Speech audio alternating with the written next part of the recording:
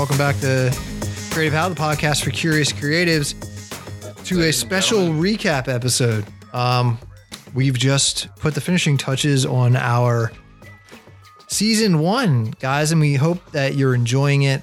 We're already knee deep into season 2. We've got some great guests lined up, but we wanted to take a moment to sort of recap our journey, but also recap some of the learnings from some of the guests. But I think we're going to do this existential approach that we're going to give you the unfiltered, very candid creative how of the Creative How podcast, if that makes sense. We're going to tell you what our process was from inception to where we are now in early December of 2018, having done now 11 episodes.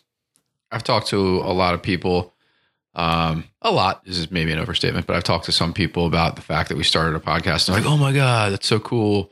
And how did you guys do that? And that's, like you said, the exact point. And it has been, I would say it's been smoother than I thought it might be, but we've definitely had some blunders, We've definitely had some blunders, and they're going to be fun to talk about. Yeah. They make us laugh. Maybe you'll get them. Maybe you'll have some enjoyment out of them. But I think the biggest thing, as with every creative how, is learn from our mistakes. I think we did a ton of research going into this thing. You can never do enough research. But at some point you just got to kind of fall off the edge. And that was actually a theme for some of our guests who are more entrepreneurial minded. At some point you just got to kind of take that leap and keep hammering. And that's what we did. We did enough analysis and tried to avoid what they call analysis paralysis, and went head in, and we learned on the fly. And I tell you, man, when we made a mistake, we definitely learned and took all precautions to not repeat them. That is true. I think going back to the very beginning when you said jump in, I think, I know for a fact that we had both listened to a lot of podcasts, and we had both been thinking about some kind of new challenge, and honestly something kind of fun to do outside of the day-to-day grind, I guess. But I really do remember the day that we said we were going to do it. I kind of think we might have both been having a bad day or something, and we just kind of saw each other in the hallway, and I'm like, dude, we should do a podcast. And you're like, absolutely. And that was the beginning. It was. It literally launched into, I probably didn't get a lot of more work done that day, literally, because I was pretty excited about the possibility. And look, to my knowledge, neither of us play an instrument. We are not. That is true. That is correct. I don't do pottery, but I know you do. Oh yeah. But in terms of like legit hobbies, our work is our hobby. Sadly, has been for a number of years. Yep. But like how other people maybe have band practice or things on the side, we just didn't have that. And I think this is, at the end of the day, filling that gap on a very base level. Well, I think that's true. And I think, even my wife has talked to me about maybe getting a hobby or something like that. And she has been like really, really supportive, and has noticed that, I don't know, just having fun. And she's probably talked about it to people more than I have, which is, I think, a really nice compliment. So it's a good thing. I think the most fun I have is when, you mentioned you tell people, well, you started a podcast, and look, like we're very well aware. Podcasting is not a new thing. We are certainly not. We are trailblazers. We are not at the front of this wave, but we're not letting that hold us back. And again, my favorite thing is when we tell people, and I kind of see in their eye like, oh, that's great. That's really nice. But when we actually show them the site, right, how far we've gone, we blow them away, I think, a little bit with the polish, because we don't know any other way. Right. This is, a lot of what we took to kind of get to where we are right now is what we do on a day in and day out basis. It's almost like a muscle that we know. We just ended up doing it focused for something for ourselves on the side.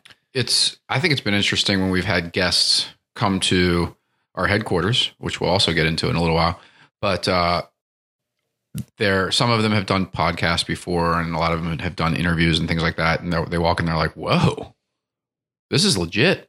And I don't think either one of us is saying all these good things about ourselves to make it boastful, but we're just trying to say it does matter the equipment that you buy, the place where you host it, how prepared you are with outlines, et cetera, like doing pre-production meetings, to your point, Sean, something that we do in our day-to-day lives. And it's like, that stuff is, and it's somewhat hard. It's time consuming, but it really makes a massive difference. Even things like the email signature that we've put on our emails, like just those touches, because I think sometimes, or most of the time, we're reaching out to strangers initially. Yeah. You know, they come by suggestions, or we find them, you know, on Instagram or wherever we encounter them.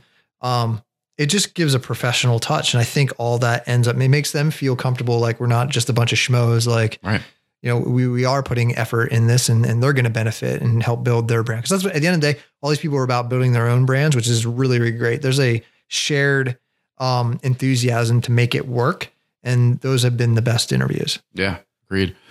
So I think maybe we'll get into some specific things that we've learned. And yeah.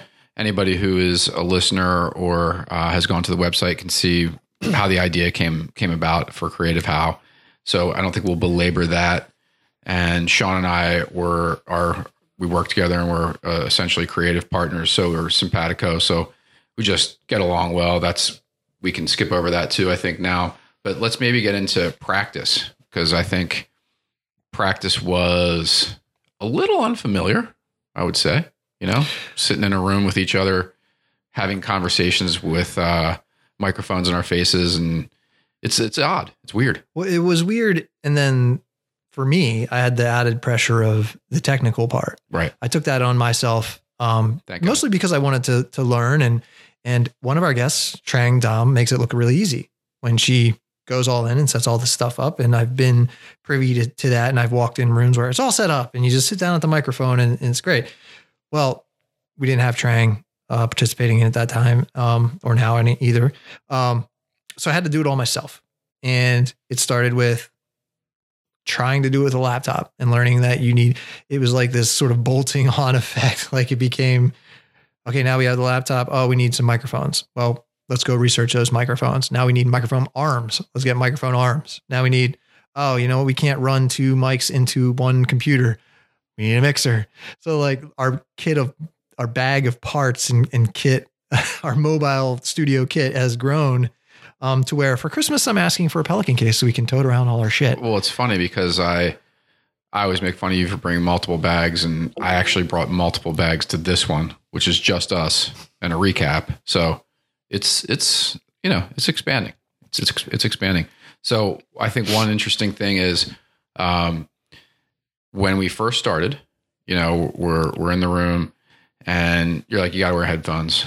And I'm like, well, I'll never wear headphones. I'll wear headphones maybe when I work occasionally, definitely in the airport or in airplanes, but I'm not, I can hear myself. Yeah. And I couldn't understand the aversion to this. I really understand it either. I did tell you the other day that I didn't wear flip flops until I was in my 30s. But anyway, I was like, dude, I'll never wear headphones. And you said, if you look at a picture of literally any podcast out there, legit, every single host and every single guest is wearing headphones. And I said, except for this one. It was. My biggest stress for that week was selling you on headphones. I didn't understand why I had to work so hard. Yeah, it's weird because I've done many voiceovers and things like that. And I understand the need for really perfect sound. And I guess I understand the need to be hearing your voice correctly, but I definitely didn't do it. And that's when you started giving me hand signals to get either closer or farther away from the mic. Then I put the headphones on and all was solved. No, you were self-sufficient for the most part. For the most part. We're not perfect, but that's a mini one. Like maybe if you see something everybody does, give it a shot. Yeah. It's just learning best practices and it's cool. And it's all worked out. Cause then again, we know how to monitor ourselves a little bit. We can get farther away from the mic. And we didn't know how to do that before. Right. But now we know that we hit, a fist length away from the mic is a best practice that we try. We're not all totally awesome at it, but we get better every time. We get more consistent, what we call, I'm going to do some lingo levels. Yep. And let's not forget about, we do have partners, such like White Noise Lab, Roger Lima helping us out. We're editing this thing on our own as well. So, levels, compression, all these things. I got primers from trusted friends and partners. But then, like you said, that's cool. You're set up, but then you got to have a conversation and a dialogue, and it's new in uncharted territory. And I think one of the things that we started doing right off the bat was writing outlines and writing plans for shows. And it was interesting because even in our practice sessions, we exchanged texts and said, we'll talk about our backgrounds just to each other, and we'll ask each other questions and we'll answer. And then you even sent me a reference sheet from Pat Flynn one time, and it was right before I think we were going to do our first episode, and his outline format was almost exactly like what we were already doing. Yeah. And I don't know, it's a just being prepared. Yeah. Is even in practice sessions, it's like, I think we're pretty close to like the Steph Currys and LeBron Jameses of the world in terms of our level of preparation. Would you agree?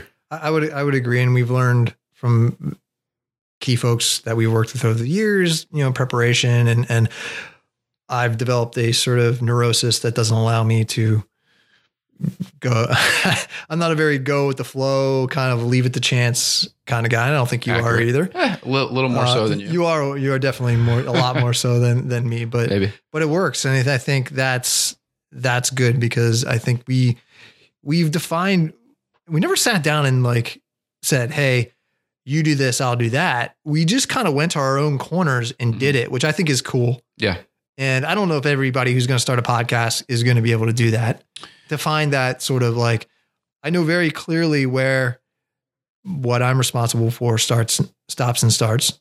And I know it's just, I don't have to, say, hey, can you do this or whatever? Because you know too as well. I do, but you're amazingly prepared and organized and formulaic about what we're doing here. So I think that it's been incredibly helpful. I'm a little bit more laissez-faire, but when I do the stuff that I need to do, it's usually pretty good. Yeah, but you're a classic under-promiser.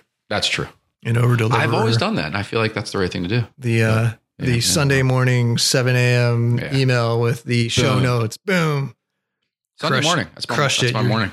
You're welcome. That's what I do. So let's talk about I'm sure we're skipping over a lot of stuff, but we don't want to make this thing 2 hours long.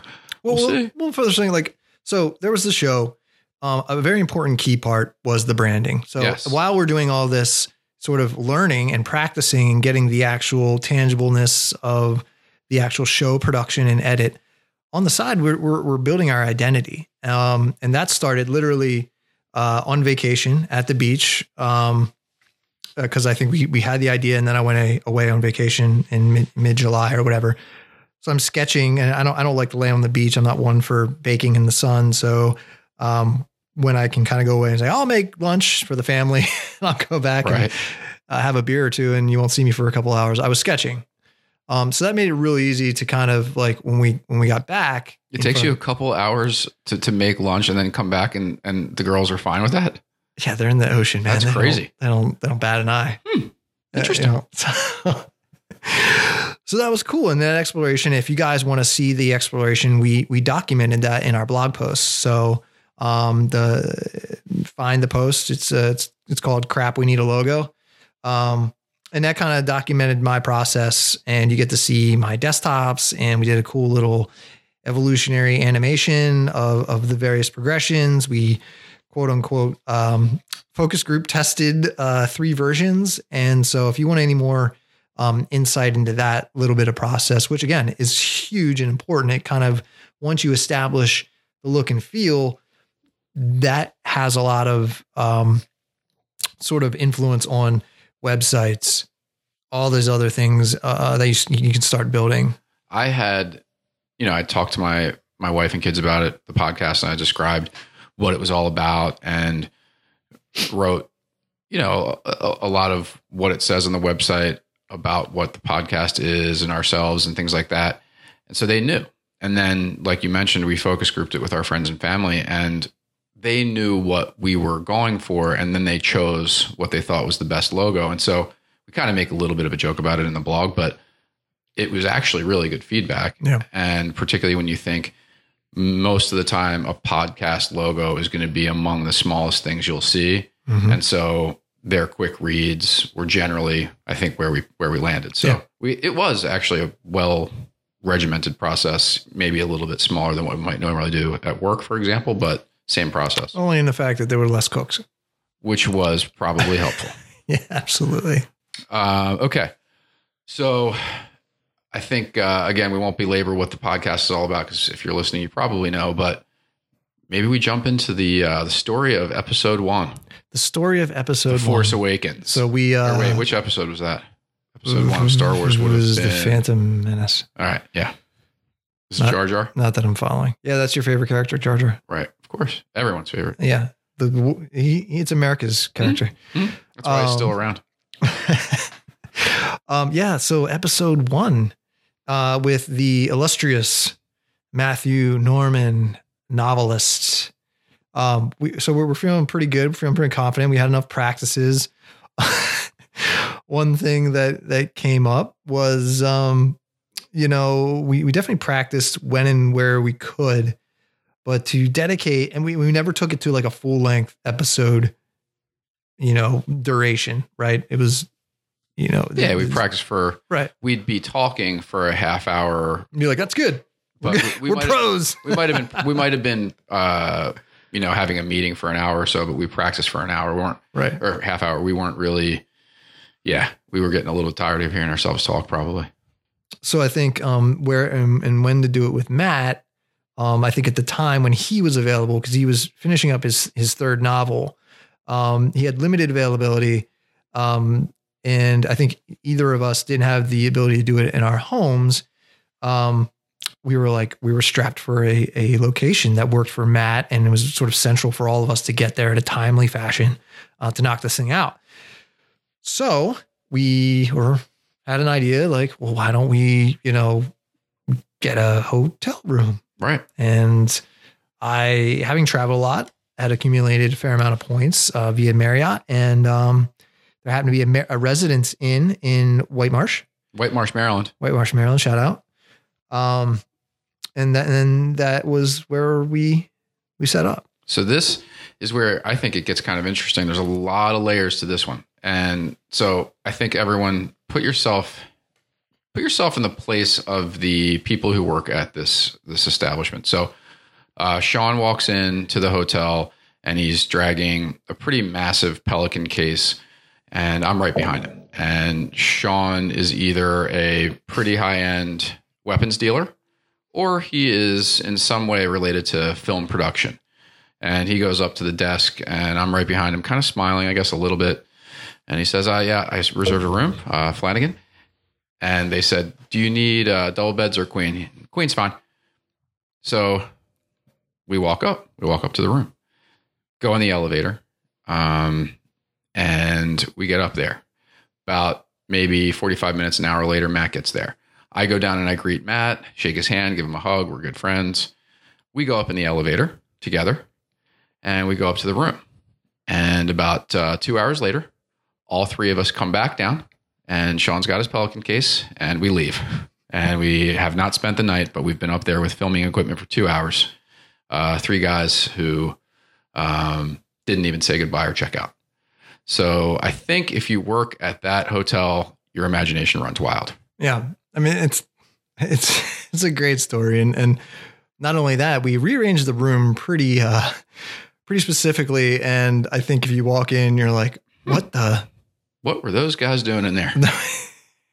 But I don't remember putting it back either. So, well, we did kind of hurriedly, I think because we felt like maybe we took too long, which is pretty funny. Yeah. Ironically. And also interesting tidbit, like we get in and we figure out that, the tables in the Marriott don't really support the mic arms so there was a lot of jerry rigging. I mean, that first episode. To think that the clamps couldn't get wide enough to fit. Why would you ever think that? We were apoplectic? Yeah, something like that. It was like, because we were stressed. This was our first thing. We wanted to be perfect and awesome, but Jesus, that was rough. You've seemingly checked off every detail, only to fall down at the clamps don't clamp onto the desk. What do we do? We didn't scout the location. And for us, right. That's odd. Somewhere Trang Dom is shaking her head at us, just going like, amateurs. Exactly. But I mean, when all is said and done, it went well. And, you know, you guys can be the judge of that by listening to that episode. And I think that our goal is to get better and better and better. But Matt really was an amazing guest in terms of the content, but also just his willingness to kind of work with people who weren't pros yet. And, you know, give us all that time. And he will be a 2-time guest at some point relatively soon when his third book comes out. But that first episode, I think we can go to a lot more detail, but that arrival and departure in one night was kind of funny. Yeah. I mean, like, definitely check out Matt's episode. Again, the information just top notch. The way an accomplished novelist approaches some things he makes it seem not intimidating, and it actually makes it seem like approachable. So you're going to walk away going, I can do this, you know, and you should walk away with a lot of confidence. And that's what we hope to deliver. All right. So we knocked out episode 1, and I think great story around that, but ultimately great episode. So now we're feeling confident, right? We've knocked out some home games episode wise here in Baltimore. And so we were full of confidence. So we got a head of steam. Why don't we take this thing on the road? And when we first started doing this, a group of guys that were probably literally number 1 on our list was a group by the name of Monkey Boys Productions. And if you don't know, and you haven't checked out the episode yet, they are puppeteers who own a production company who make props for Saturday Night Live, amongst others. So they're up in Philadelphia, the general Philadelphia area, as well as our friend Chad Collins, right? 2 great, inspiring episodes just there for the taking. So when we went to Monkey Boys, you know, it was like one of those things where we got Waze working and trying to get there and, you know, plotting enough time so that we have plenty of time to get there in case we get lost or there's traffic. We got waters, blah, blah, blah. We got multiple bags and, you know, Sean and I are talking about everything from the really shitty billboards on 95 on the way up to new questions we've thought of, et cetera, et cetera. But we got there and we walked in the door of Monkey Boys Productions, and it was a moment for me where I was like, wow, this is a really different place, and a place the likes of which I've never really seen before. We describe it in the episode a little bit, but when you walk in there, it's a bunch of different kind of craftspeople, and they've got every tool you could imagine, every type of craft material you could imagine, things half built, things fully built, models, puppets, dolls, thrown away stuff. And it's like, I was like, the reason we started this podcast was to give people insights into other types of creative and give them inspiration that they can do it. And I was like, I actually think we're doing this. Yeah, we're really delivering on the promise. I mean, for what hit me, and especially when we got to Chad's and then Monkey Boys, like, these are guys doing it that are taking time out of their day to meet with us to do the interview, because again,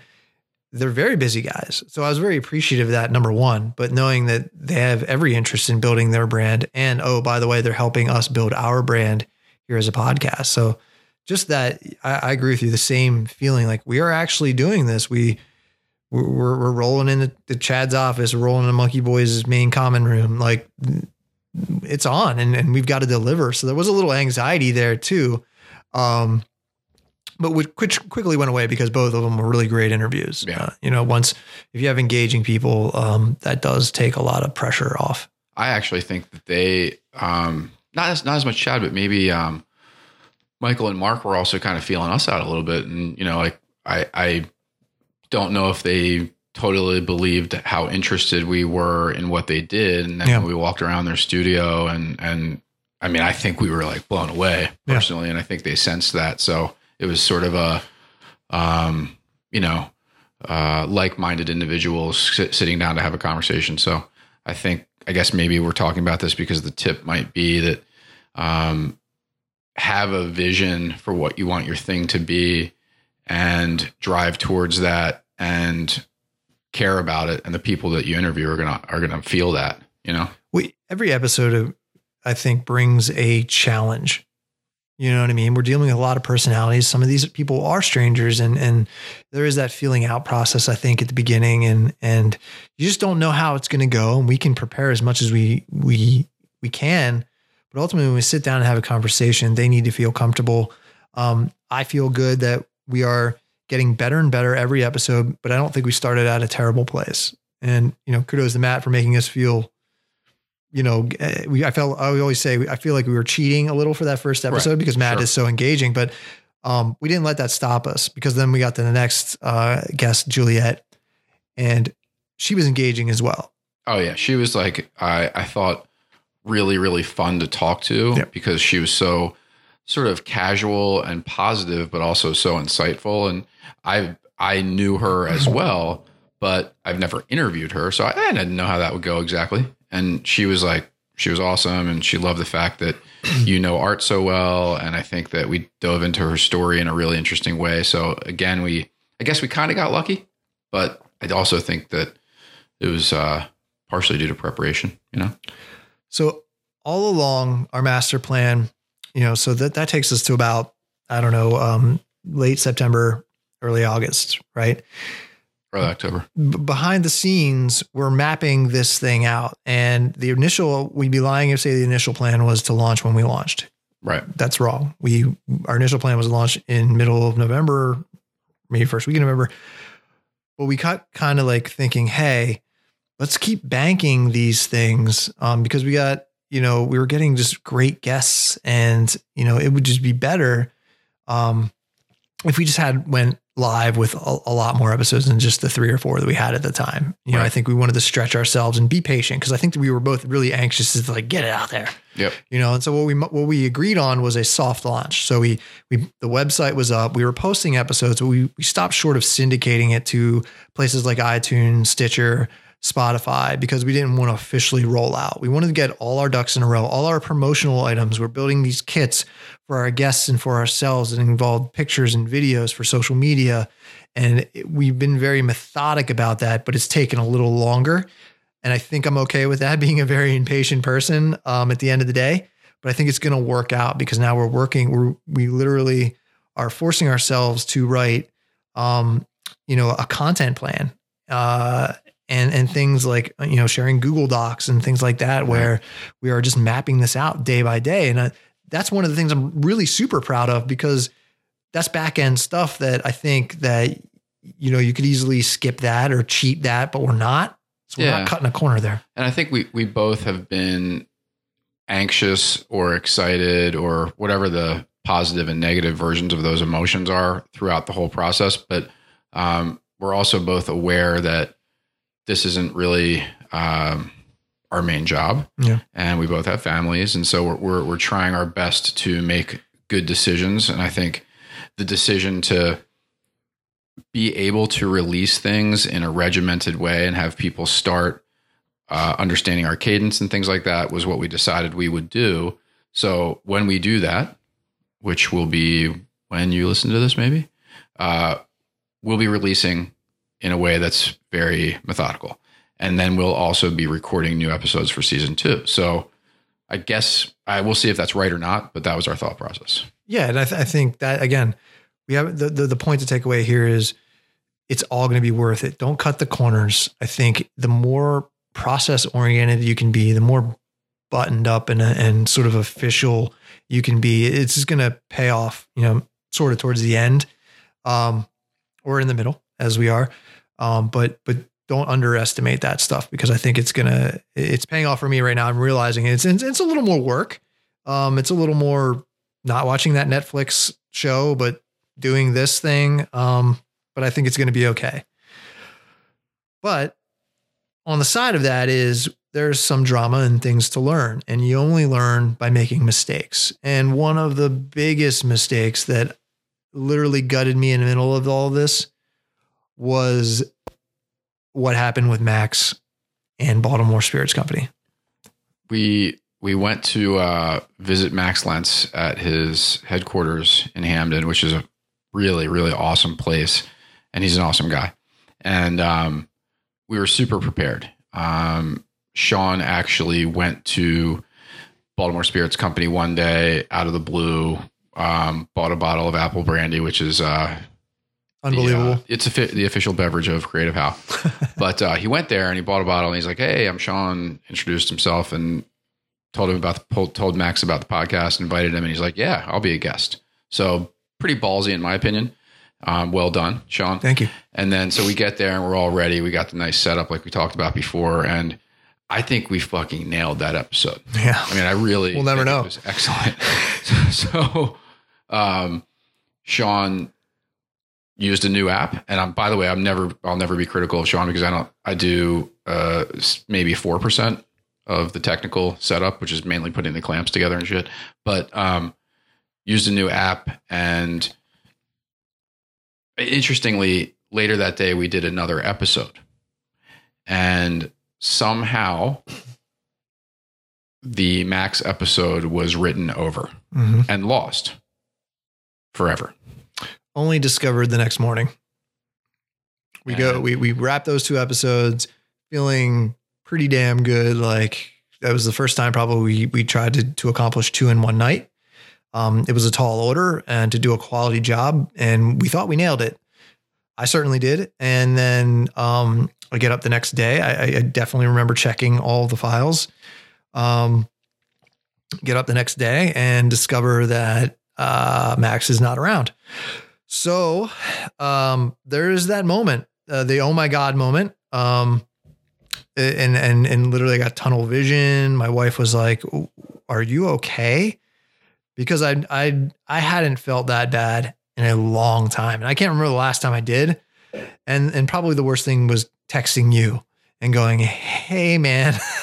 Well, the thing is that, so I'm on the other end and I'm like getting sort of mini serial texts from Sean. That's how I text. The joke we have about I text in longer thoughts and Sean goes bing, bing, bing, bing, bing.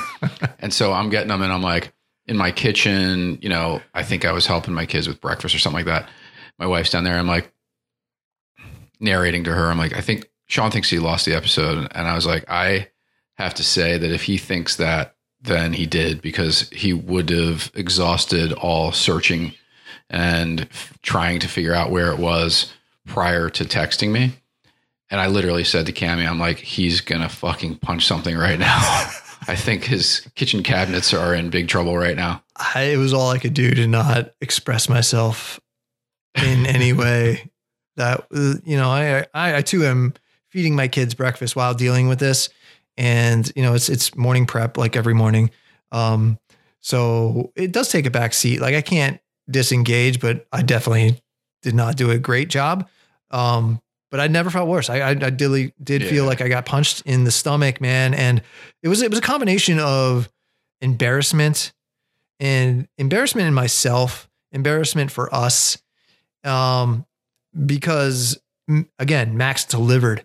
He delivered. I know that for a fact. I don't have to listen to the episode because I know he was bought in, and it was a shame because we wasted a very busy man's time. Right. And so all those emotions are running in my head. So it was cool because you definitely more level head won out and said, look, we will own up to this and we will email him, and he either will be apologetic and be no sweat, we'll do it again, or he'll just be like, go fuck yourselves. You wasted my time. Right. Which would be unlikely, but still within his right. Right. So I was less frustrated by what happened than I was worried about you, to be honest with you. Cause we've all been in situations like that where we're embarrassed and all those types of things. And so I started like crafting the email, and it was like a subject line was actually hat in hand. And it was really it was sincerely apologetic and real kiss assy. Like it really, really was. Yeah. And that's also something that, but it needed to be. It absolutely needed to be. It should have been, but neither of us is really that accustomed to that right now in our day to day, because, we're, making decisions, doing a good job and all that stuff. But we really needed to express to this guy how sorry we were, because we really appreciate his time. And honestly, it was all I could think about that day. So the refreshing of the email, I'm like, oh my God, this guy hasn't even gotten back to us. I'm like, oh, he's really pissed. Like, right. And finally, like I couldn't take it anymore. I drove up there after work. Like I took a different route home and stopped by Baltimore Spirits and walked in. He was there and I said, "Hey man." And he greeted me. It was like he didn't understand what happened. He was like, "What's up?" I'm like, "Did you get our email?" He's like, "Yeah, I just emailed back." We hadn't got that. Right. At least I hadn't. And so I'm like, "Oh, well, I hadn't got it, but we're real sorry." He's like, "Dude, not a problem. Let's do it again." Which is, and I was like, whew, all right. But flash forward, man, I forgot to tell you this Saturday, which is 8 weeks on, in my clutter box, I found his response.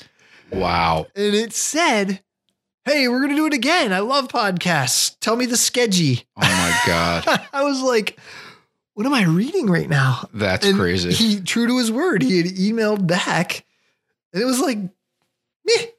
All right, well, we'll nail it next time. I mean, I feel strongly that we approached the entire process the right way.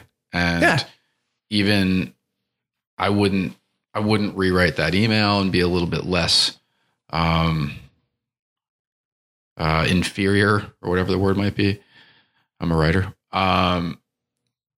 But it was crazy gracious of him to do it again. And obviously that episode is available and just as good as the first one. Yeah. If not better, because we got to some points we knew we wanted to touch on and where Max would go deep and really give us the insights we were looking for. So, and he actually made a comment after. He's like, "You guys should do double episodes for everybody." It's good. So. But the big takeaway from a creative house standpoint, we now have a backup recorder attached to this mixer right now. So we will hopefully never lose another file. We are backed up. Having backups is a key takeaway, folks. Much like Jed's headphone phobia, I was like, why would we ever need a backup? That's that you live and learn, right? And so I swear by this, and it's running even for this. So definitely headphones, decent mics, and a backup. Solid. Again, I'm proud of the creative solve there, or the technical solve rather. But we always knew that not everything would be a home game. We've already gone, the next city over. But what about people that are just further away? And a key tool in the podcaster toolkit is Skype. Because that's going to allow us to open the aperture here and get to just bigger talents for you guys. Because we just can't be there in person. And the first one to attempt that with was our friend, Gary Land, the photographer / DP. And that was challenging because it was unfamiliar. He wasn't in the room. He was on a screen, and with Skype, you're always dealing with glitches and digital breakdowns and things like that, where we'd literally being in the moment of probably a really great point more often than not, as luck would have it. And he'd just glitch out, or we'd glitch out, and we'd have like, "Gary, we didn't hear that," kind of repeat it. He'd be like, "Oh crap," So that was a challenge. It was a little nervous. There was no guarantee it was recording at that point because it was the first Skype. I was pretty worried about that, mainly from a interpersonal communications perspective, because I think when you're sitting with somebody, obviously it's just easier to read their emotions and their body language and things like that. And, they're not on a tiny screen. And plus, usually I don't have to sit as close as I had to sit to you. Like we were kind of like almost sitting on each other's laps, which was, kind of weird for me. Maybe it was good for you, but either, whatever, it's fine. But I was worried, and I think it turned out pretty well. Extremely worried. I mean, I couldn't literally. So we go back. I honestly will say our visual toolkit of Gary assets is the thinnest of everyone. Yeah. Sadly, because I could think of nothing else. Usually, we're taking pictures, we're documenting. We've got it covered from all angles. That one, we have 2 pictures. Yeah, they were kind of cool, but it's not going to get us very far. No, not at all. But I guess I keep thinking we got lucky on some things, but one of the things that we may have gotten lucky on with him is that he's such a big personality that it worked. Like if you're WebExing with someone or you're Skyping with someone who maybe is a little bit more low key, maybe it doesn't go as well. I don't know. But that one was great, and we are, familiar with him. Yeah. Then one thing we didn't need was the stress of it being a total stranger. Right. So we're friends with Gary. We respect Gary as a professional. And we've known him for a lot of years. So there was I would say a little less prep than maybe some later guests on our end, because just the familiarity, which was good because that freed me up to, and you up to do the technical thing and just stress. But then as we got into later episodes, we started talking to people that were, for lack of a better term, strangers, and very respected strangers. So right. I think it required more preparation. Right.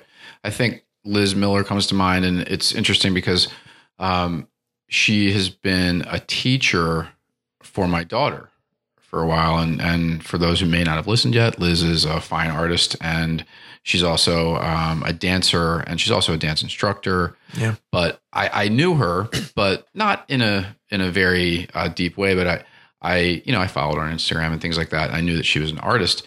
But when I approached her, it was after a class with my daughter. I approached Liz, and it was kind of weird because that's just an unusual thing to do. And I'm like, hey, well, we're getting comfortable with weird at this point. Exactly. And I'm like, I'm a creative director, and I just started a podcast. And it was like, I don't think she was like, what is this guy talking about? But in my mind at that time, I was like, oh my God, I think she's thinking, what is this guy talking about?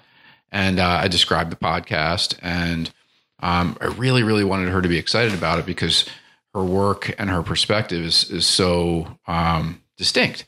And she accepted, and so we worked out the details, and we got her in here as a guest.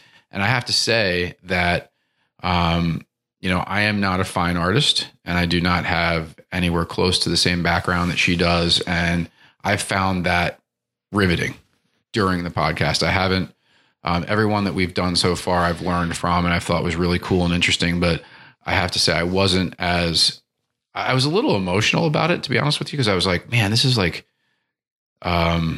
it's teaching me something.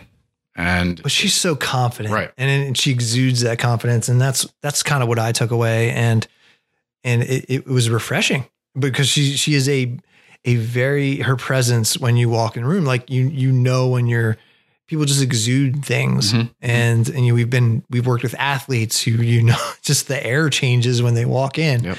And that happened with her.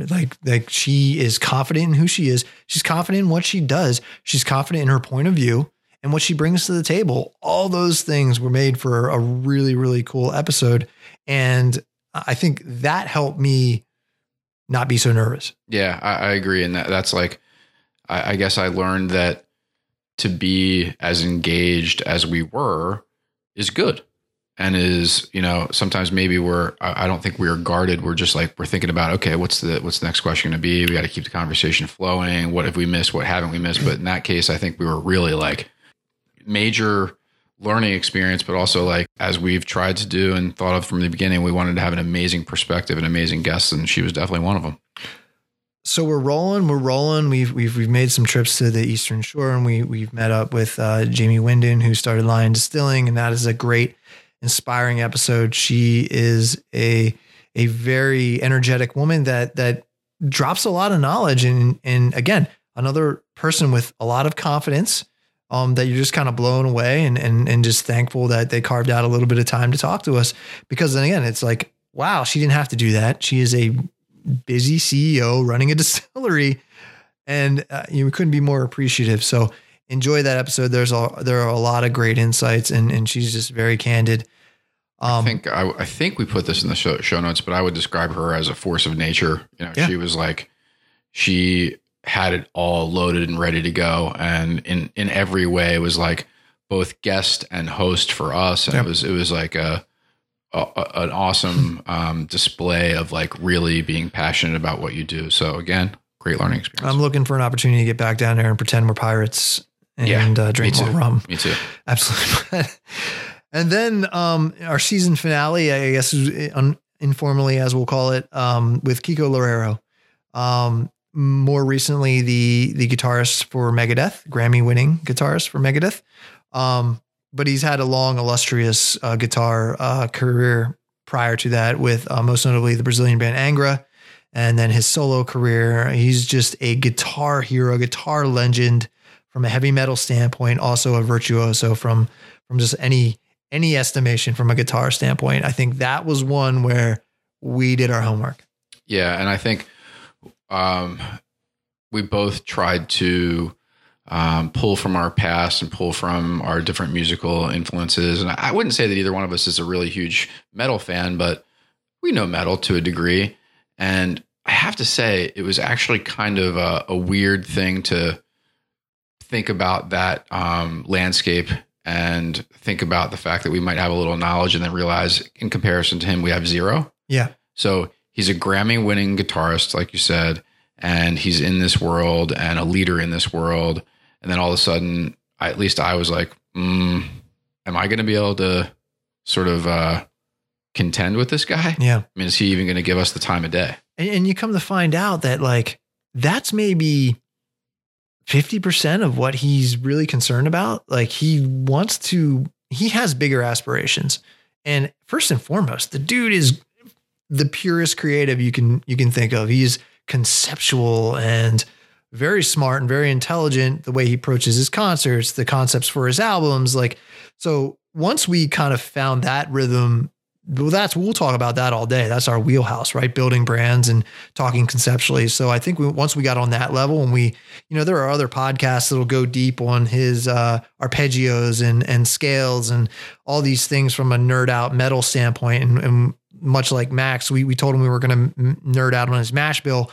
We didn't nerd out on scales for Kiko. We were going to take it more from his personal brand. And I think he appreciated that. Yeah. I felt like there was a point in that episode where we were talking about the dynamic that happens within groups of creative people. And, you and I deal with that day to day with teams that we work on, and, people come up with ideas. And it's like, you have to get to a point where you're saying, or you're all realizing that it's a good idea or a bad idea. And he was speaking that language to a T and just really describing how that dynamic works and how you actually end up being an influence without being a jerk. And it was some mind trick stuff, man. It was really like, it was like, but make it seem was like their idea that it's bad. Right. But it was like, he was also, I don't know if we mentioned this already, but he was just so down to earth and friendly and willing to talk about these things. So it was like I was definitely intimidated going into it. I'll be honest with you. And I coming out of it, I was like, Jesus, that guy is a great person. Huge. I was amped up for when he agreed to do it, leading up a week. There was no guarantee he was going to show up. Right. I was nervous about that, so I kept checking in. And the great thing about Kiko, he's super accessible online. So like, I know it got to like a weird stalking scenario, but I could tell almost where he was and getting a sense of his schedule, knowing he was at least in LA and at least in his house. And at least there's a very good chance he's going to show up for our show. And by the way, this all came about, huge thanks to our friend, Roger Lima, who is out in LA, White Noise Lab. He did our music. He's just been a great friend, for a number of years. And, he made the suggestion and he put it together. He went and he spearheaded the production on that end, and it sounds great. And we couldn't be more appreciative, because the episode is amazing from a content information standpoint, but it also sounds better. And it was over Skype, by the way, but it doesn't sound like that. So yeah, that was a crazy, weird sort of I guess you could call it pre-pro, right before we started talking and recording. Yeah. They were adjusting mics on their end and in his home headphones studio and earbuds, and it was cool. It was very cool. It was cool, and they were very patient. So he was very patient. So it was good. So that's where we're at, and that's taking us to the season finale and episode 10 of season 1. So what are we doing now? Well, we are finalizing the true logistics behind launching, syndicating on multiple platforms, and putting together our social media plan, and for literally every episode, and the blog post that we haven't mentioned very much, and also even planning a launch event, things like that. Yeah, you're doing a lot of writing. This is the less sexy stuff. This isn't. Yeah, this is the. I don't even know how to describe it. I was going to say it's repetitive. Yeah, it is. But I'm also right now, and like I guess maybe a insider thing is, since we work in advertising, we talk about content on multiple platforms, whether it's Twitter, Instagram, Facebook, et cetera, and whether the content can be the same or not. And there are definitely those who think it shouldn't be, because if you're followed by someone on multiple platforms and they see the same content on each, that's not good. With us, to be candid, we only have so much time, and we also only have so much content. So am I writing a different caption for each one of these things or not? And I've kind of mixed it up a little bit, but on the other hand, this is brand new to people. So it's actually a lot of decisions taking place in your brain when you're doing these things that actually seem maybe a little bit trivial. I think we're at a product, quote unquote, product life cycle of, we just need awareness. So I think repetition is our friend, right? In a lot of ways. And obviously there's a lot of different philosophies with that, but I tend to think if we can keep our message simple, but just keep hitting them in their eyeballs, where they're at naturally, that's going to benefit us here in the initial outset, because the goal is to get on New and Noteworthy, get a lot of ratings, get a lot of reviews. Folks, if you're listening, please go do that. That would be fantastic if you believe what we're doing. Like I said, we're into season 2. We got a lot of great guests lined up for that, and I'm excited, man. Again, I want to thank you, man, for all your efforts, and it's been a good first go, man. I'm inspired. I appreciate that. And I will say, like, not to be too cheesy, but anytime I talk to anybody about this who knows both of us, I'm always like, I think it could probably happen without me, but it definitely couldn't happen without Sean. So thanks, dude. Awesome job, dude. And without the Baltimore Spirits or Lion Distilling rum. Yeah, I mean, that doesn't hurt. Let's be honest. No. So that's it, folks. We thought we'd do a fun recap, hopefully, of season 1, but hopefully you were entertained.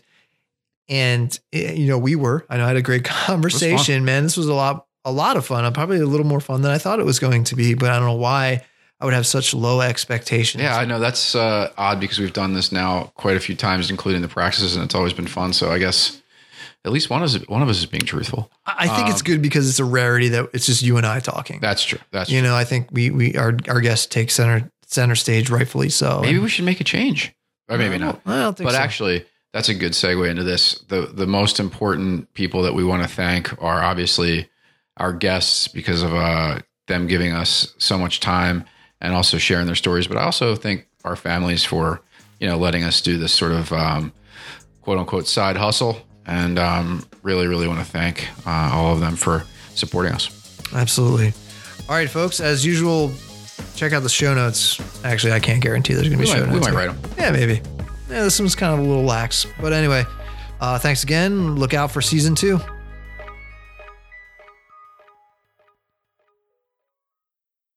Hey, Jed, did you hear our kick-ass intro music?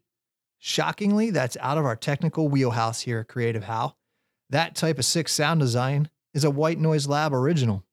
White Noise Lab is a music composition and sound design studio that works with agencies, production companies, and brands on projects for film, broadcast, interactive websites, corporate videos, video games, and experimental projects. The chances that that movie trailer you just saw on YouTube, that's probably a White Noise Lab original more often than not. So whether you're looking to fulfill your sound design needs or simply need someone to collaborate with on an experimental project or maybe an experimental podcast, check out whitenoiselab.com. That's whitenoiselab.com.